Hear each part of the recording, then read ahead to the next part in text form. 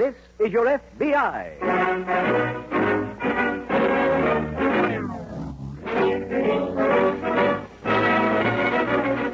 This is your FBI, the official broadcast from the files of the Federal Bureau of Investigation. Presented transcribed as a public service by the Equitable Life Assurance Society of the United States and the Equitable Society's representative in your community.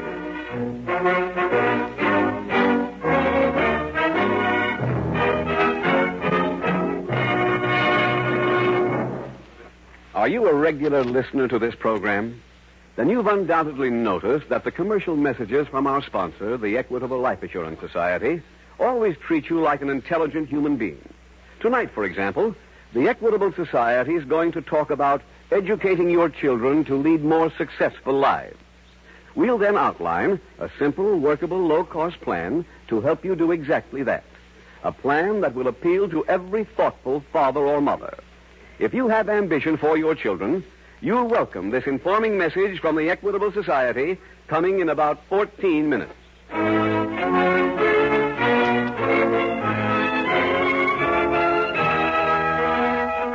Tonight's FBI file, The Aged Apprentice.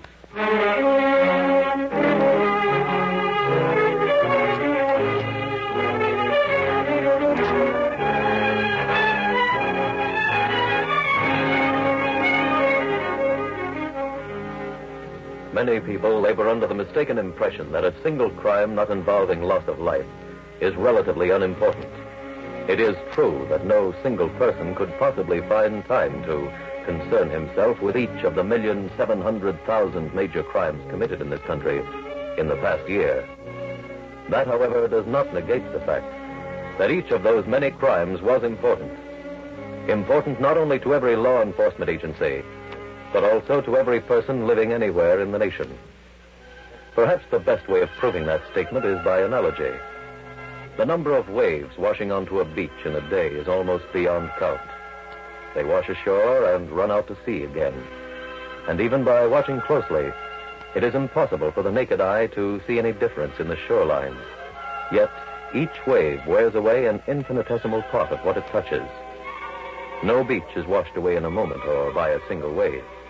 But because it does ultimately disappear, every wave was important, for each helped in the job of destruction. Similarly, it is improbable that any single crime will ever destroy our fundamental respect for law and order. But such a day might conceivably come if the waves of crime continue to wash over the land. This is not to say there is no hope of defeating our army of criminals. The point is that by hard work, we can make that defeat more than a mere hope. But it will take action to bring victory. Action on the part of every decent American.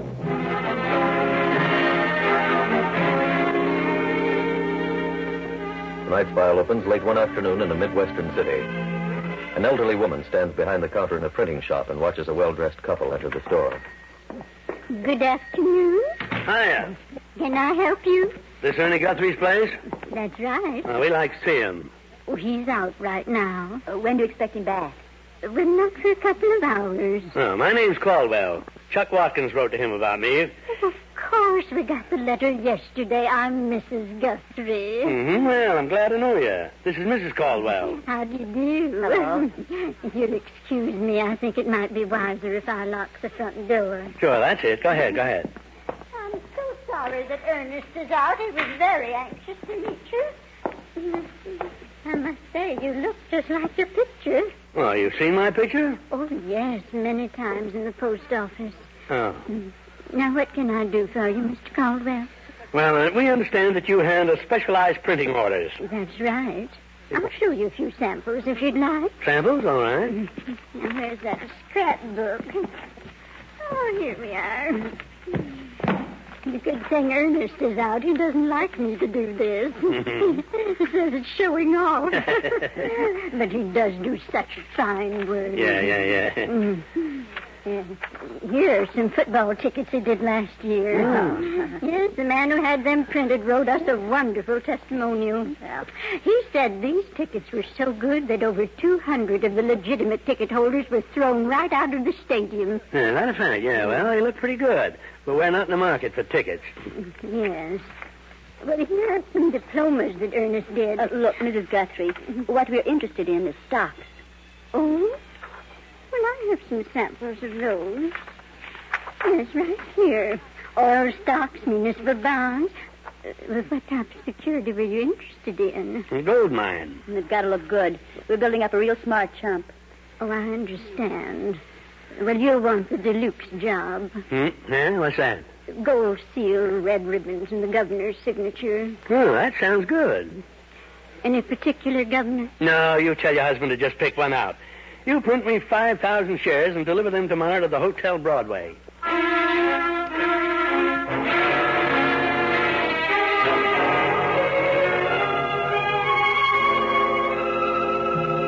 Meanwhile, at an FBI field office a few hundred miles away, Special Agent Jim Taylor approaches the desk of Agent Andy Parker. Hello, Andy. Oh, hi, Jim. You been looking for me? Yeah, we just drew another one to work on. Oh? Swindle this time. What's the deal? Man who called himself Bentley went to a local broker's office. After he established a legitimate position, he asked the broker to handle a negotiation for him. Stock negotiation? Yeah. He asked him to contact another man here in town. Said this man had some oil stock that he was interested in. I see. He gave the broker $20,000 and asked him to buy the stock for him. He also said the stock might cost a little more and asked the broker to lay out the difference. I think I know what's coming. The owner of the stock was a Confederate. That's right, Andy. The victim made the contact. The Confederate held out for $30,000, and the victim laid out an additional $10,000. His own money. Yeah. And the two swindlers disappeared. That's right. Any leads? Well, the police arrested Bentley's Confederate this morning. Has he talked? Oh, not yet. Found a card in his pocket with a phone number of the Hotel Central on it. I contacted the hotel, learned that Bentley and his wife had been registered, but just checked out. Oh, fine. Andy, did you ever hear of a con man called the Fox? Vaguely. Well, his real name's Fred Caldwell. Now, from the descriptions we've gotten, I have a feeling that he's Bentley. I'm waiting for confirmation now. From who? From Washington. Uh-huh. We got some of Bentley's fingerprints from a drinking glass that was in the victim's office. Oh, Andy, you working on a report? Yeah. Yeah, just cleaning up the case. Well, then you can wait here for a word on the prints, huh? Where are you going? Back to the Hotel Central. See if I can get a lead on where the swindlers have gone.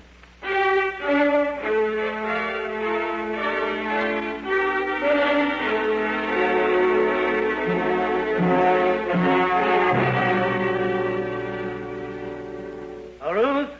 Yeah? Well, In here. well, baby, we're all set to make the money move. I just left the chump, and he's ripe and ready. Has the stock been delivered yet? No. Well, what goes? I told the old dame to have it here. You may not be needing it. Why not? Can't work the swindle without a front man, can you? We got a front man. You had a front man. What do you mean? His wife just called. He's gone on a bender. Oh, no. Wait, are you kidding? No, I am not. I'm not surprised either. I knew when you took that guy on that he looked like a lush. Ruth, you don't have to knock whiskey. Fred, isn't this thing serious to you? Of course it is. Then what are we going to do? Well, let me think. Can't just dig another front man from left field. We got to get a guy who looks legitimate, acts legitimate. I know. Answer that, will you? Just a minute. Mrs. Caldwell? That's right. I'm Mr. Guthrie. Who? Ernest Guthrie. I have those stock certificates you ordered. Oh, yeah. Come on in. Thank you. Willie, who's that? Mr. Guthrie. He's delivering the stock. Oh, well. Hello there, Mr. Guthrie. How do you do, sir? Here are the certificates. Yeah, thanks. I worked all night on them. Put a few extra little touches in you might like. Just take a look at the scroll work under the seal there. Yeah. Hey, Ruth. What? Wait a minute. What about him? Huh? Look at him. Gray hair, dignified puss, nice front. Could be. Sure he could. Are you talking about me? Yeah. Say, Mr. Guthrie, did you ever do any freelance work? What do you mean? Ever fronted a touch, worked a stock shake? No. Then you're going to right now. Oh, but Mr. Caldwell, I never did anything like that. Sit down, my dear Mr. Guthrie, and have a drink. Oh, no. Then have a cigar. We're about to become partners.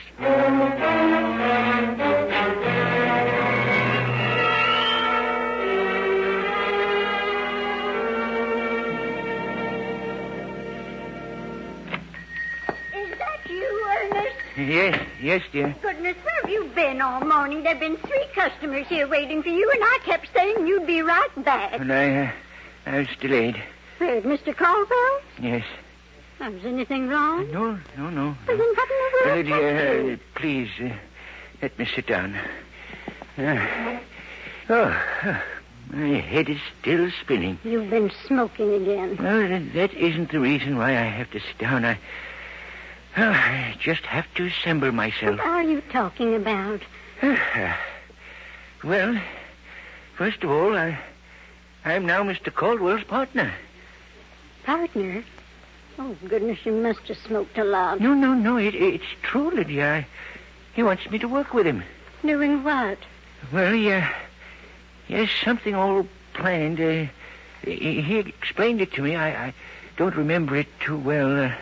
All I know is I wear my blue suit, I sit in an office, and hold out for $30,000.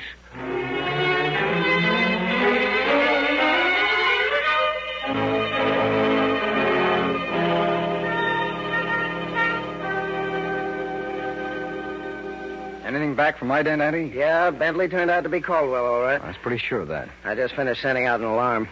Did you go to the Hotel Central? Yeah, I interviewed the doorman. He remembered the Caldwells. They had their own car. Could he describe it? Oh, not well. He just remembered that it was a black sedan. Had no idea where they went? No, not at all. Well, did you check the hotel garage? Yeah, but it didn't keep their car there. The police are contacting all the other garages in the neighborhood for us. Uh-huh. Well, we have Caldwell's complete record here. I didn't wire it. Is that it, there? Yeah. Runs 3 full pages. I just finished reading it. He's going to be rough to catch, Jim. He seldom uses the same swindle more than twice, which means that you... No, pardon me, I'll get sure. Special Agent Taylor speaking. Hello, Taylor. This is Lieutenant Bard, headquarters. Oh, yes, Lieutenant. We located the garage that Caldwell used. It's at 111 Oak Street. Will you whittle I write that down? Surely. 111 Oak Street. Is that right? Right. Thanks a lot, Lieutenant. You're welcome. Andy, the police have located the garage that Caldwell used. I'm going to get right over there.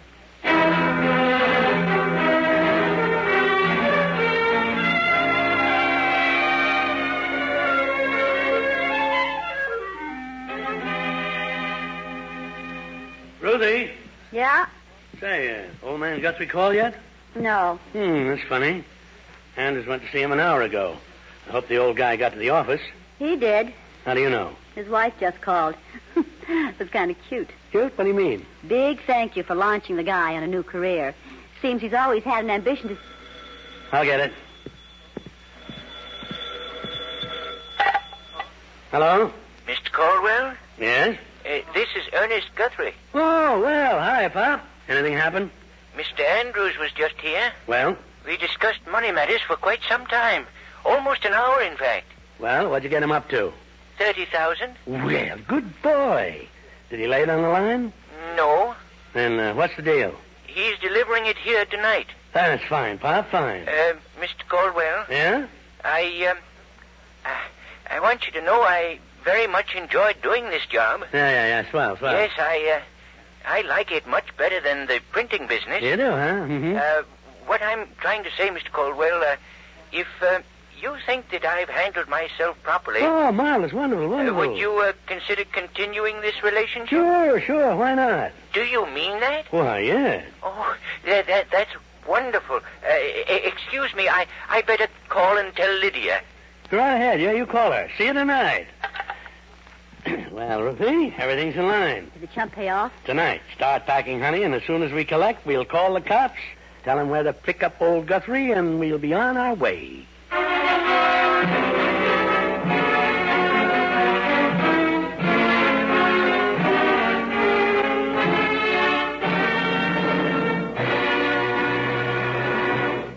Now a special message from the Equitable Life Assurance Society to fathers and mothers of young children. About 10 or 15 years from now, that youngster of yours is going to be saying to you... Hey, Dad, the letter came today, accepting my application for college. Your boy or girl will have 3 good reasons for feeling elated. First, college men and women earn more money. Look, Dad, here's a magazine article which proves that college men earn $72,000 more during their working years than the fellow who doesn't go beyond high school. Second, college men land the bigger jobs. See, Dad, it says that out of every 16 men earning $10,000 a year or more, 15 are guys who've been to college. 15 out of 16. Third, college men get more out of life. Learn to appreciate art and good books and music. Gain culture they wouldn't trade for any amount of money. So don't leave your children's education to chance. Be sure, be certain. Start an equitable education fund now. An equitable education fund? What's that? It's the painless way to pay for your children's college education. In this Equitable Society's plan, you start when your children are young. Then, each year, you pay a sum of money that doesn't hurt, an amount that scarcely makes a dent in your budget. When your youngster's ready for college, the money's all ready for him. That's spreading the cost of education over 10 or 15 years instead of taking a beating in 4. Right. Now, suppose the father dies or becomes totally disabled. Then no more payments are necessary. The fund becomes fully established. When the youngster is ready for college, he gets the same education as if his dad had lived. So don't delay a day longer. Let your Equitable Society representative show you how little it costs to start an Equitable Education Fund. Or write care of this station to the Equitable Society. That's EQUITABLE. The Equitable Life Assurance Society of the United States.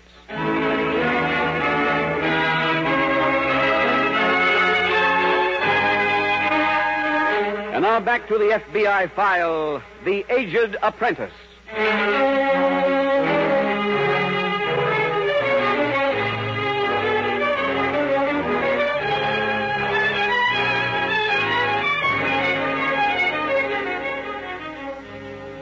One of the subjects constantly occupying the sociologists of our nation is crime. Why does a family, for instance, breed one decent law-abiding citizen and one homicidal criminal? What is the single factor in the background of each that made one conform to the rules of society and one decide to break them? Obviously, it is not a matter of inheritance, since both have a common heritage. Nor could it be entirely a matter of environment, for college professors have been raised in squalid slums that also gave the world a John Dillinger. It is impossible to write any general set of rules by which the background of a person might be measured. Any such set of rules would be as false as the bromide handed from generation to generation about there being such a thing as honor among thieves. You need no more proof of the fallacy of that statement than tonight's case. Nor is this one any exception. Instead, it follows the criminal pattern. In one case, for instance, an apprehended fugitive turned state's evidence. His testimony brought a long term of imprisonment to his accomplice, who happened also to be his brother. Lest it sound like such a lack of brotherly devotion set a new record, the files of any law enforcement agency can produce many similar accounts. Because there is no such thing as the average criminal, it is impossible to tell you every characteristic of every lawbreaker. However, devotion and honor are qualities seldom found among them. Greed is the common denominator of the criminal, who regards with compassion and complete sympathy only one person in the world, himself.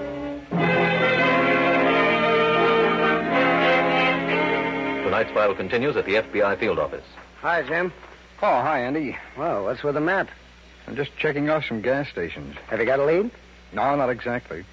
I talked to an attendant at the garage where Caldwell kept his car. When he pulled out, he asked for a map. The attendant didn't have one, and Caldwell said, well, he'd pick one up on the road. Did he say where he was going? No, but they said his gas tank was almost empty, so he must have stopped for a map at a service station reasonably close to town. Have you tried to contact any of them? Well, the state police are working on that angle for us. I interviewed Caldwell's Confederate, but unfortunately it didn't lead anyplace. He didn't know where Caldwell had gone, huh? No. Message from Teletype, Mr. Taylor. Oh, thanks, George. It's from the state police, Andy. Mm-hmm. Yeah, here we are. One night last week, Caldwell stopped at a gas station on Route 30. Did he pick up a map? Yep, and he also asked for directions. To where? Grove City. Come on, Andy, let's get over there.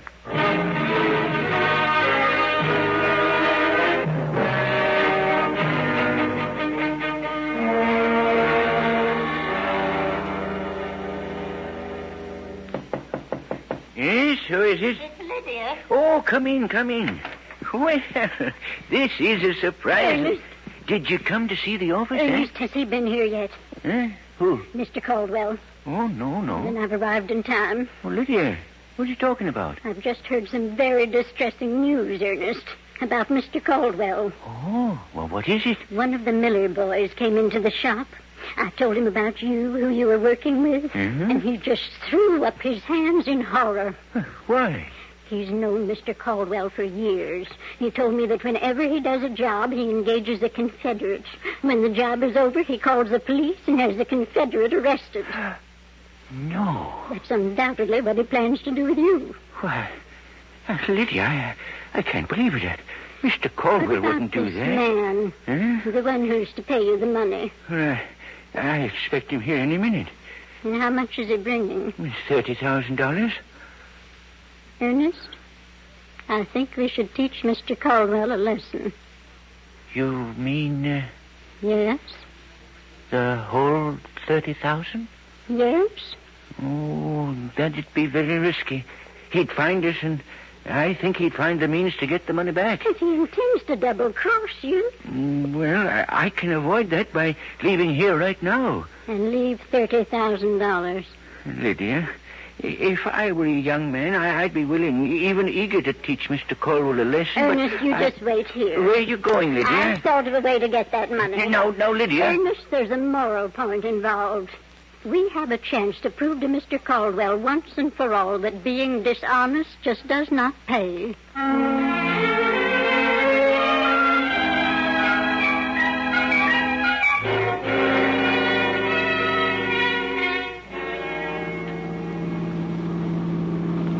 Sign coming up on the right, Jim. Catch it, will you, Andy? Uh-huh.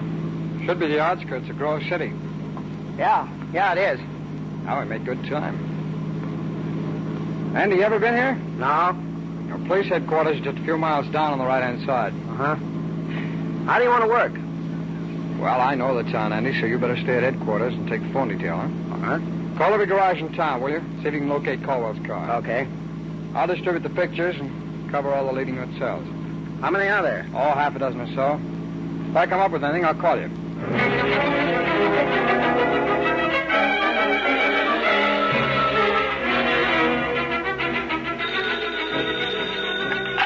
Hello? Andy, Jim Taylor. Oh, yeah, Jim. I'm at the Brown Hotel. I just missed the Caldwells. What happened? They checked out of here a half an hour ago. Have you located their car? No. Well, I think you better come right over here.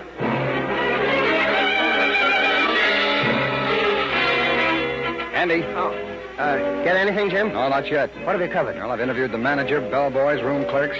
They don't know where the Caldwells went. They might have wired ahead someplace for reservations. Yeah, there's a telegraph office on the corner. All right, I'll go on down there. Okay. I'll go interview the switchboard girls and check the telephone slips. See you back here in the lobby.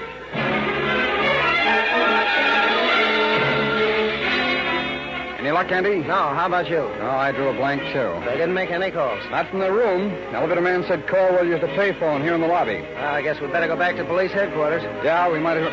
Hey, wait a minute. What? I'm going to go back and talk to the switchboard girls again.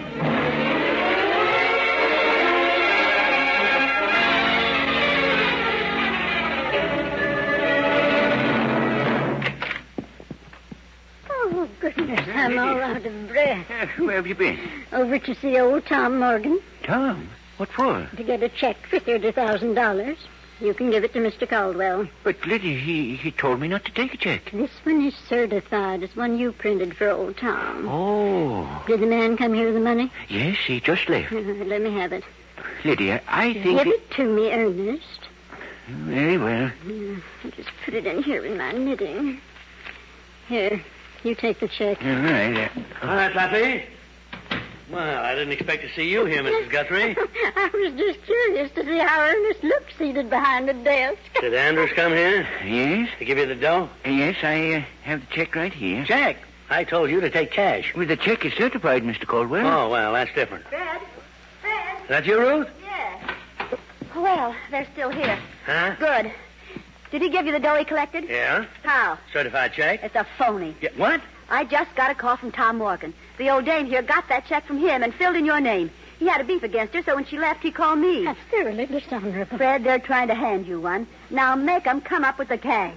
Caldwell, I don't know what she's talking about. I do. Andrews paid you in cash, and you tried to pull a switch. Where's the dough? Ernest, I've heard enough of this. I'm getting out of here. Oh, no, you're not. Fred, let's frisk 'em. Now, just a minute. Come here, Pop. You keep away from me. Stand where you are, all of you. Huh? Thank heaven. I'll take the money you've been discussing, and you can have these. What is this? They're warrants for your arrest.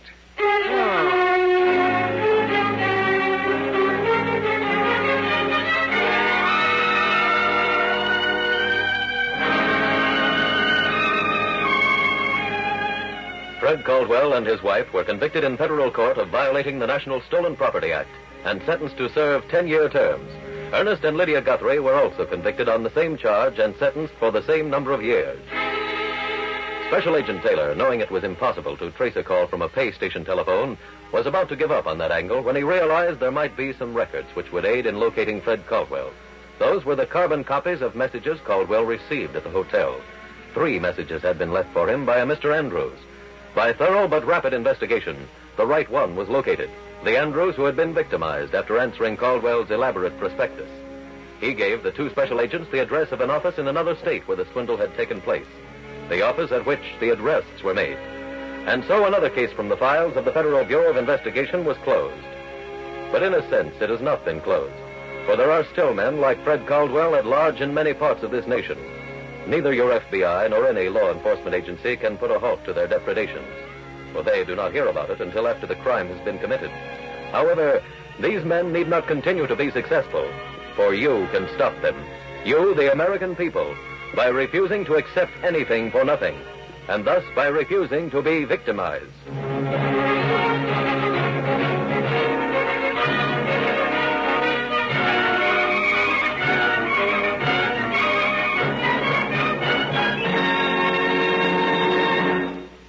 Now, one last word to fathers and mothers.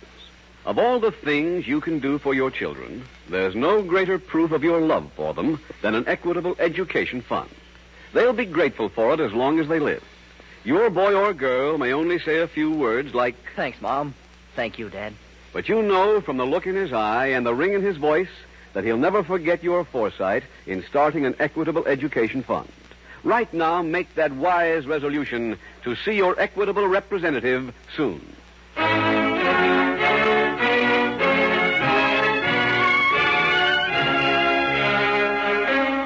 Next week, we will dramatize another case from the files of the Federal Bureau of Investigation. A factual account of the operations of a big city racketeer. Its subject, kidnapping. Its title, The Vanishing Witness.